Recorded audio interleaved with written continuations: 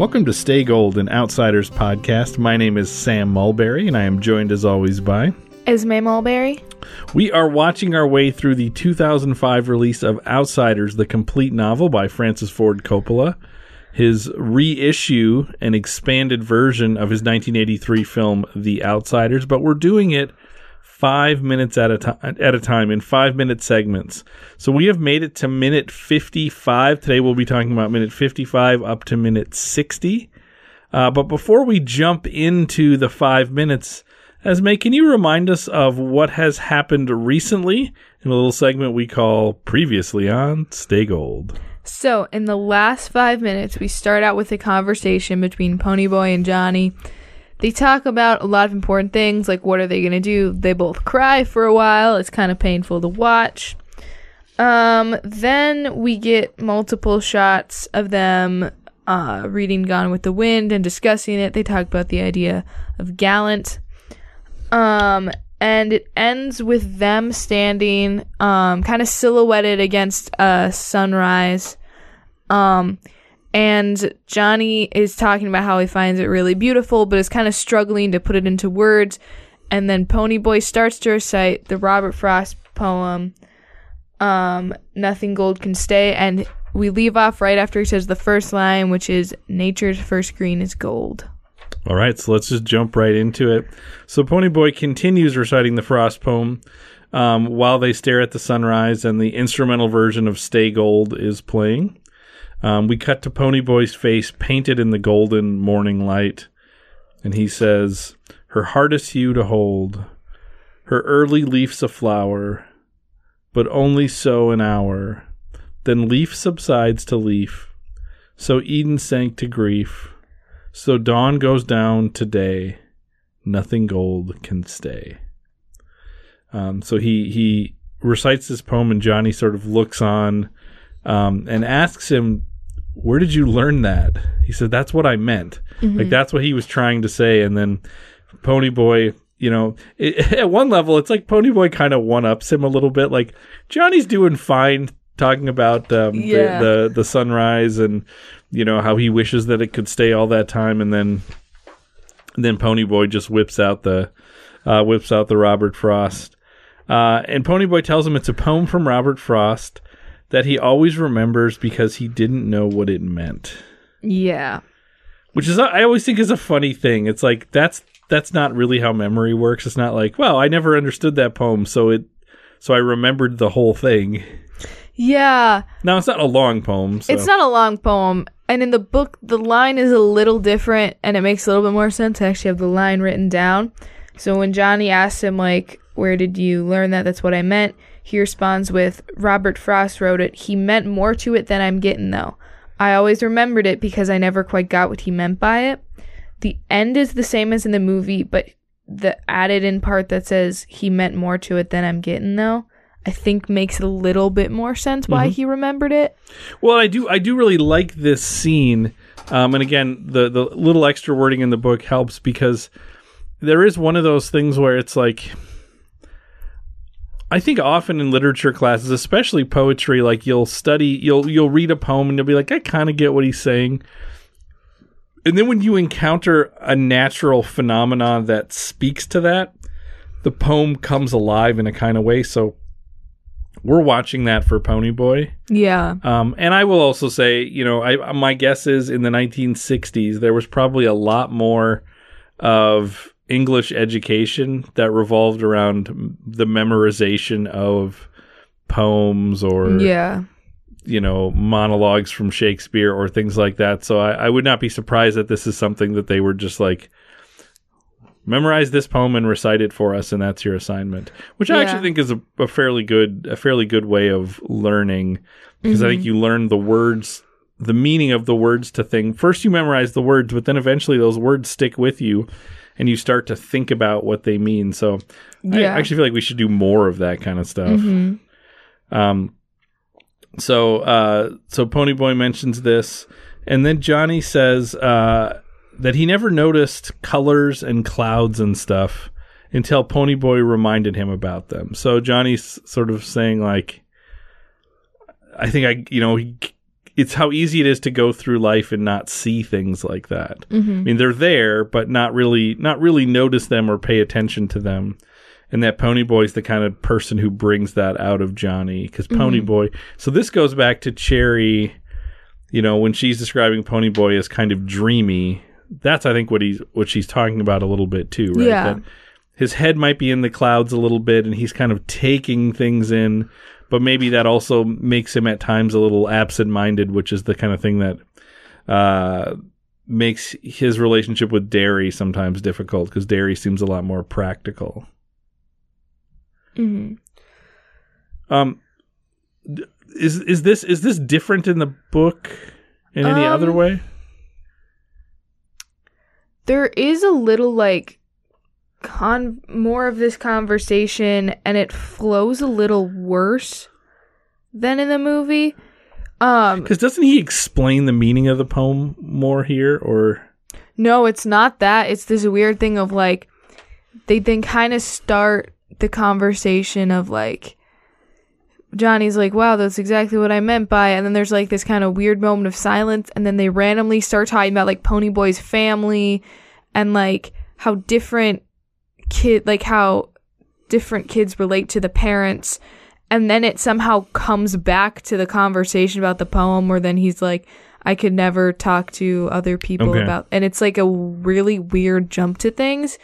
So they cut it out in the movie, which I think makes sense because it feels weird in the book of that was really random. Yeah. Mm-hmm. So instead in the movie, they just sort of fast forward to Ponyboy saying that he couldn't talk with Steve or Two-Bit or even Derry about clouds or sunsets or things like that. He says to Johnny, it's just you and just you and Soda Pop. And then he adds on, and maybe Cherry Valance. Which I like. I think he probably says that in the book too. He right? does say that in the book. But that seems to harken back to the fact that in the movie we didn't get to see all of their conversations. I feel like they have more of that kind of conversation in the book. And again, you can assume in the movie that we didn't see everything they talked about. So so those kind of, maybe that sunset sunrise conversation came up, but that she's somebody who he recognizes as kind of a kindred in terms of that. And Johnny says, I guess we're different, huh? And Pony says, maybe they are. Yeah. I like that. One of my favorite lines. Why? Tell me why. I don't know. It's just, I just really like that kind of idea of maybe you're not the one who's different. Maybe other people are. And don't think that how you see the world is different and not normal. Maybe it's other people's problem. Exactly.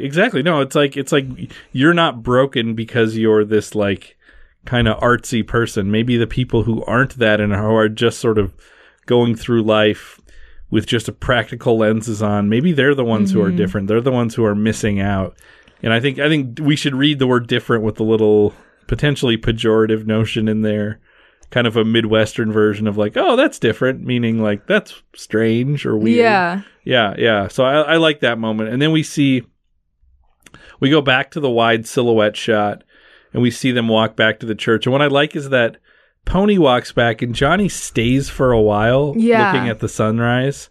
And eventually he goes, but he definitely keeps, maybe 2 or 3 beats longer staring at the sunrise, thinking about what they're talking about. Because I feel like Johnny's maybe awakening a little bit more to some of these things that is kind of the world that Pony lives in.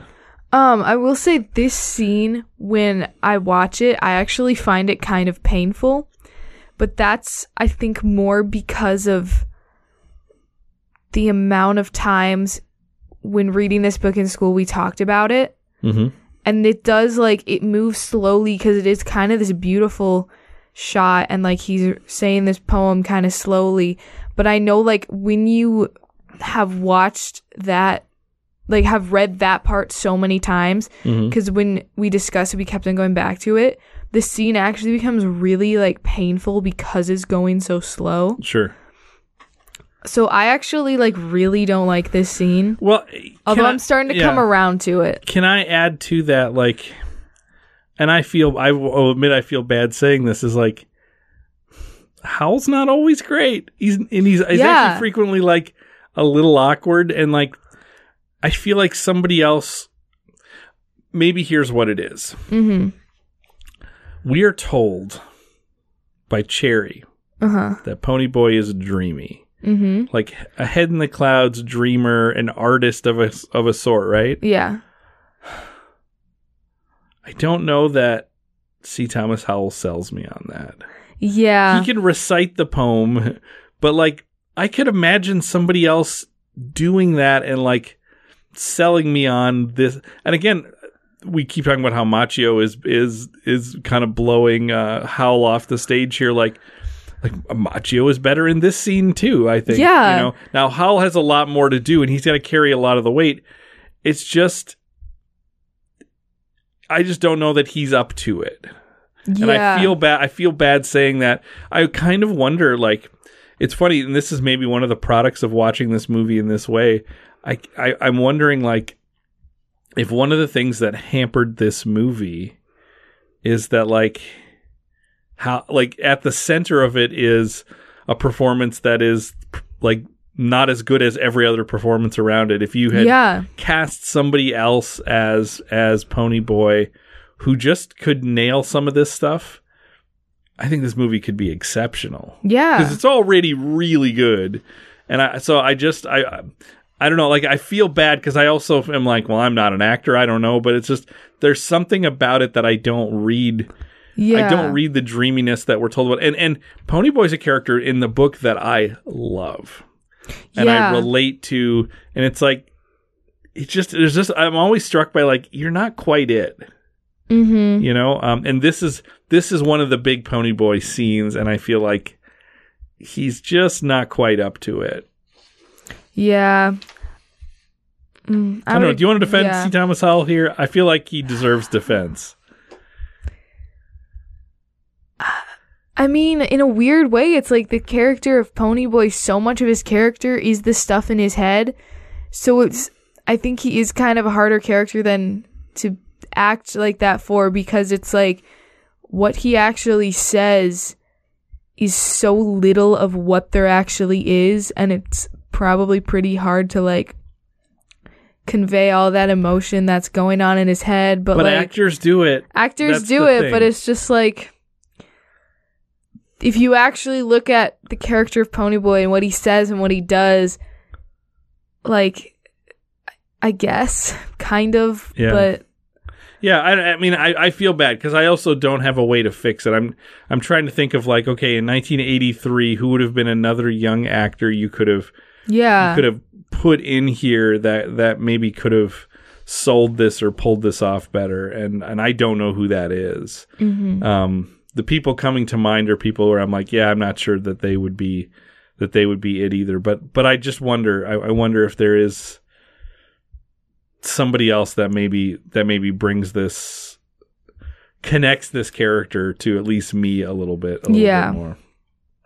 All right, so we'll get off our bashing of C. Thomas Howell because it's. I also want to say it's gentle. We don't. I think he's good, but I just keep thinking, man, if you had somebody great here, what might that have been like? Yeah, you know. So we fade to a shot panning across the church floor. So now it is daylight. Panning across the church floor, we see on the floor is littered with playing cards.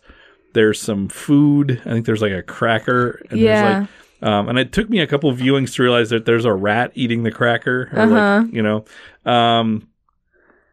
there are empty soda bottles. We see Gone with the Wind. And then we pan up and we see Pony and Johnny asleep in the church pews. And all the while we hear a car, which is kind of like popping and backfiring, approaching the church. And we see a figure through the slats of the boarded up church windows and church door approach and walk around the door. Now, and this is all one shot. This is pretty great. Like it's this, it's one of those like one shots that you don't really notice as one because it moves, then it stops, then it moves again. And you sort of forget like, oh yeah, like, there could have been a cut here, but there hasn't been. This is a really nice cut, and it gives you this sense of space a little bit. You know where that car is. You know where this person is coming from. So then we cut back to the sleeping pony boy, and we see the hands of Dally enter the frame and grab his hair and say, "Hey, Blondie, wake up." And then Johnny and Pony Boy both kind of wake up, and they start to pepper Dally with questions. What I find kind of funny about this scene with them like sleeping on the pews is all the other shots of them sleeping, they're on the ground. Mm-hmm. And it's just a little funny to me that it took them this long to realize that they could sleep there. Well, here's the thing, though. I don't know, maybe this isn't the case, but I always assumed this was the same day they got up and watched the sunrise. So I don't think this was them sleeping from the night. I think they got up early, they were whatever, and then they were like, yeah, I'm just going to lie down here. Like they were maybe sitting on the benches, and then they lied down and both fell asleep. Yeah. So that this may not have been their, like, this is where I'm sleeping for the night, because But I do just kind of... I would have slept on the pews. Yeah, I would have too, and it's weird that they don't, because it's... The floor seems like a cement floor that seems really hard, and the pews are wood. Like, why would they not just sleep on those? Yeah. It's very strange to me. Yeah. Well, we do see them sleeping pretty close together sometimes, and I wonder if there is like a warmth situation. So Johnny and Pony Boy wake up. They start to pepper Dally with questions. And he says, one thing at a time, are you guys hungry? So it's like they have all these questions, and then he's like, no, one at a time, but actually we're going to do my question first, which is, are you hungry?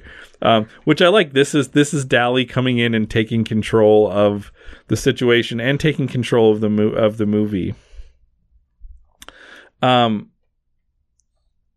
So Johnny says that of course they're hungry after 4 days of eating just bologna.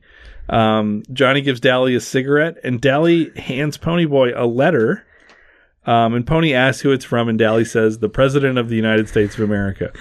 Book line? Yeah. Okay. But he does in the movie, there's a little bit more where he's like, no, I'm serious. And it's a little bit more funny. Yeah. The reason I asked book line is because it's one of those things where it's like, it's not funny. Like, it's definitely, this is the character making a joke, but it's not a funny joke. Yeah. So that sniffed of Essie Hinton. It's a little bit Hinton more of the just like, humor. Essie Hinton's just not funny. Yep. Which is okay. She's trying. That's okay. She's trying. Dally tells him it's from Soda Pop.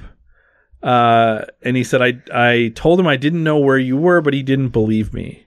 Which I like that line, because there's this sense of like, when Dally said, I don't know where you were, was it he really said I didn't know where you were, or was it I said that, but I hinted to Soda, like, I know where they are? In the book, it's like a weird thing where he says that Soda Pop went to Buck Merrill's and found Ponyboy's sweatshirt, and then Dally's like, yeah, I don't know where they are.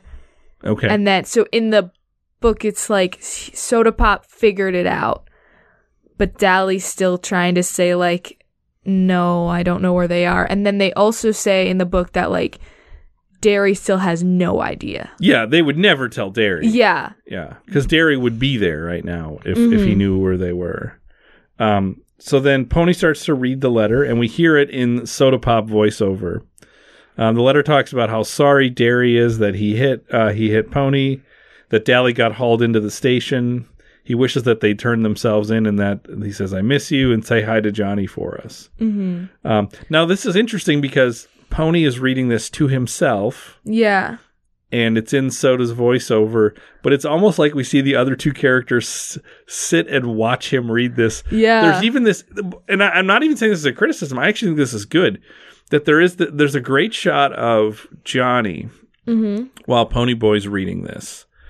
And it's Johnny seems agitated in a kind of way, both in terms of, and I think there's a lot you can read into that. He's agitated because he's like, he wants to get going. He wants to ask questions, but Pony Boy's reading this letter and he doesn't get to know what it is.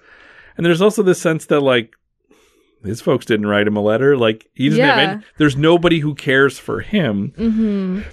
You know, so he seems like eager to get moving with the scene. Mm-hmm. So I kind of like that. But he's giving Pony space to read the letter, but he's also eager to be like, let's get moving on this. Also, like, with that point of view, it's so much more painful in the book then, because, like, for one thing, the letter's like 3 times as long. Like, it's way longer in the book. And then it also says that Ponyboy sits there and reads it like 3 or 4 times. And you can just imagine Johnny watching him and just feeling really bad. Yeah. And Ponyboy not even knowing. So Johnny asks Dally, what's the deal with the cops? And Pony asks why he got hauled in.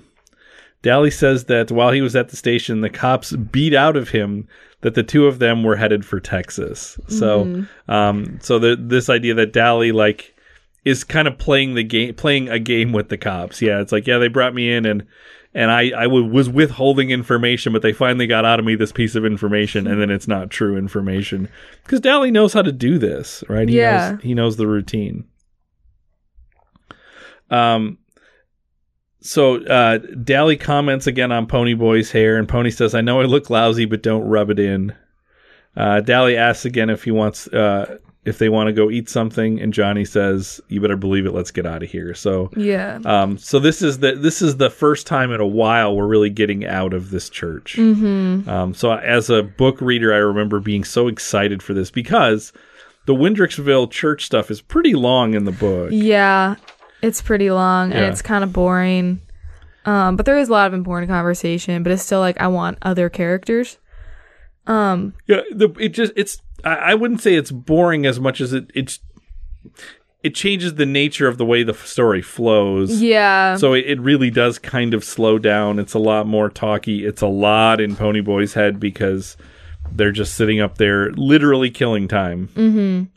I will say with this scene, I've said I read through and compare lines. Pretty much none of this are book lines, but it covers all the same ground. It functions the same, but they did not take this scene from the book. Except for the President of the United States of America. Yeah, except for that. You can't waste, A+ material like that. And then they even changed it a little bit and made it slightly more funny when he just keeps on going. He's like, "No, I'm serious." Yeah. And then... so we cut from here to Dally driving a red convertible tearing down the gravel road. Dally mentions that it's Buck Merrill's car. Dally shows off driving with no hands. We see him cut a guy off when he makes a quick left turn into the Dairy Queen. Dally orders 3 barbecue sandwiches, 3 Cokes, and then he continues to order, but they faded out because he says, "I'll have 3 barbecue sandwiches, 3 Cokes," and then it fades out. So I'm curious, what else did he order? You can kind of hear him say something, but you can't tell what he says. Yeah. I also know in the book, it's I kind of like that they fed out on the order because in the book, it's way more food. They get a ton. And don't they go back and get more too? Or they might. They get a lot. Yeah, which again makes sense because these guys were sitting up here eating the same stuff over and over. Yeah. So then they pull into a parking space, and Dally starts to kind of info dump to them a little bit now.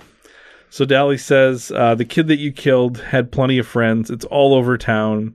Soch against Grease." So you get the sense that there is this burgeoning gang war about to happen. So we see Ponyboy shoveling his sandwich into his mouth. He's got barbecue sauce all around his mouth, all over his face. I kind of like this. I'm sure the direction for C. Thomas Howell was eat like you're a child who hasn't eaten in days. And just it's like he's trying to shove it into his mouth. And I find it actually very endearing. Because there is something that's like a middle schooler might still be young enough where they eat like that, like a 13-14-year-old might not be so self-conscious, especially in a moment like that. So again, it's one of those, we're always looking for those moments that make them seem younger or seem as young as they actually are, rather than making them seem like grown-ups. Yeah. And eating this sandwich definitely qualifies for that. Although it's kind of disgusting. Oh, it's definitely disgusting. It's hard to watch. So Dally mentions that he's carrying a heater, a gun, and Ponyboy, his ears prick up at this, and he says, "Dally, you kill people with heaters."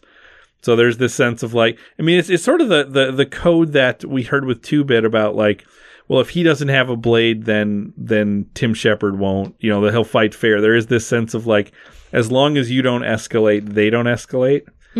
But if you bring a gun, you're now escalating, and then this is going to turn into something different than, people getting together and punching each other or things like that. Like, this is where people are going to die. Mm-hmm. Oh, like in the book, he talks a little bit more, and he's like, he doesn't say like I wouldn't use it, but he's kind of like, I just use it for like a bluff. Like, it helps in those cases. Like, you would not actually try to hurt someone with this. And then he says, both in the movie and in the book, it's not loaded. Yeah, so we see him showing them the gun, and he says, don't worry, it's not loaded.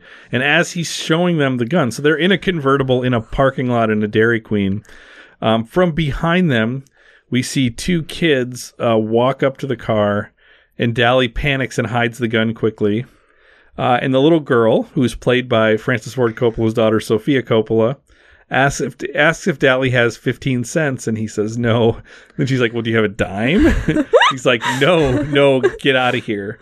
And once she finally leaves, Dally kind of looks around and says, that was a close call, right? I think if she had walked up and seen him holding like a handgun, that would have been a dangerous situation. Yeah. So that ends our 5 minutes. Mm-hmm. It's really nice to have Dally Winston back. Mm-hmm. He feels like a shot of energy into the movie. Yeah. Yeah. And now it feels like the movie's moving forward too. Like, it does feel like, in the book is the same way. Like, Windrixville is this thing where the forward momentum by necessity slows down because they're just hiding out. Yeah. So if you think about comparing this to the book, are there other things that you notice in the book that's either different or missing? Mainly it's the conversation he has with, like, Dally has when he first comes to the church is like, again, like, it's none of it's really word for word except for the President of the United States line.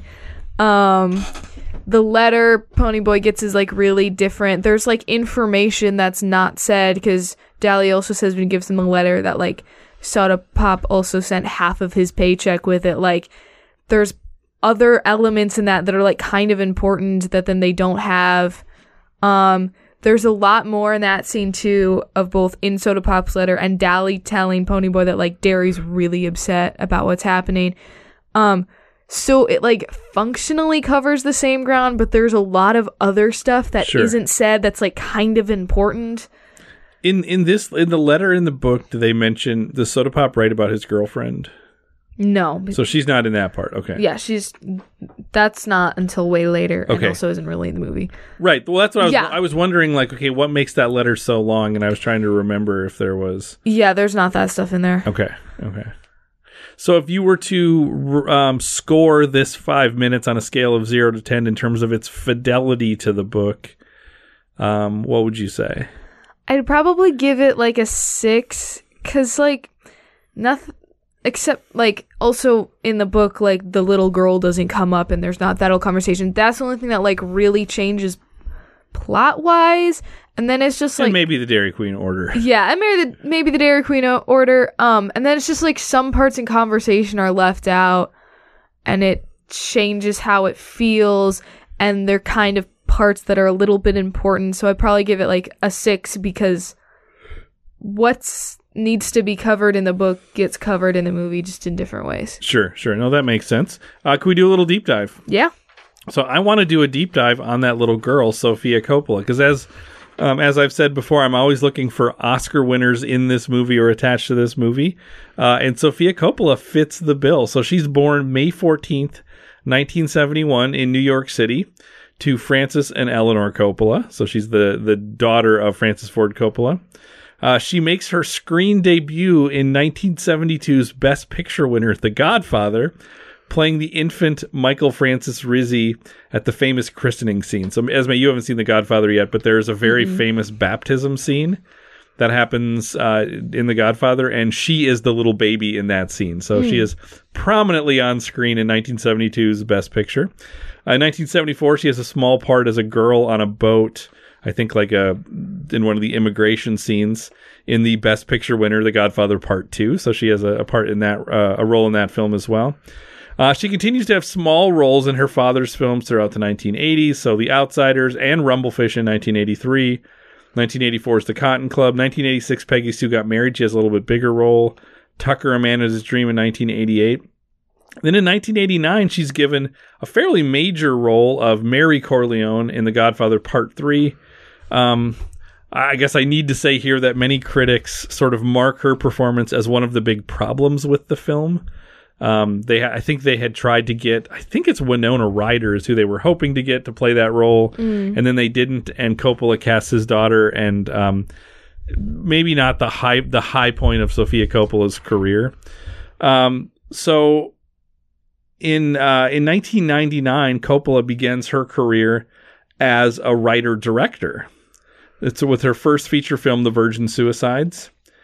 Her 2003 follow-up, Lost in Translation, is nominated for 4 Oscars, including Best Actor, Best Picture, Best Director, Coppola, Best Screenplay, Coppola, and she ends up winning an Oscar for Best Screenplay. So that little girl who asked for 15 cents, 10 cents, is an Oscar-winning screenwriter and an Oscar-nominated director. Her 2006 film, Marie Antoinette, is nominated for the Palme d'Or at the Cannes Film Festival.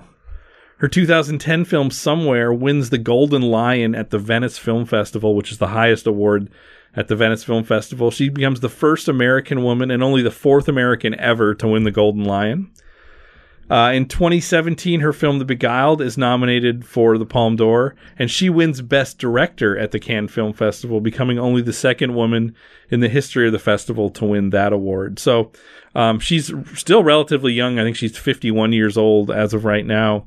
And she's written and directed 7 feature films. So one of the very successful, interesting filmmakers in Hollywood right now is Sofia Coppola, the daughter of Francis Ford Coppola, and appears in this little role. The Coppolas are this filmmaking dynasty. There's lots of Francis's his kids, his nephews, his sister, all and his father. They're all in this industry. So we'll have one other Coppola who shows up later later in a very small role in this movie. So let's get down to who won the 5.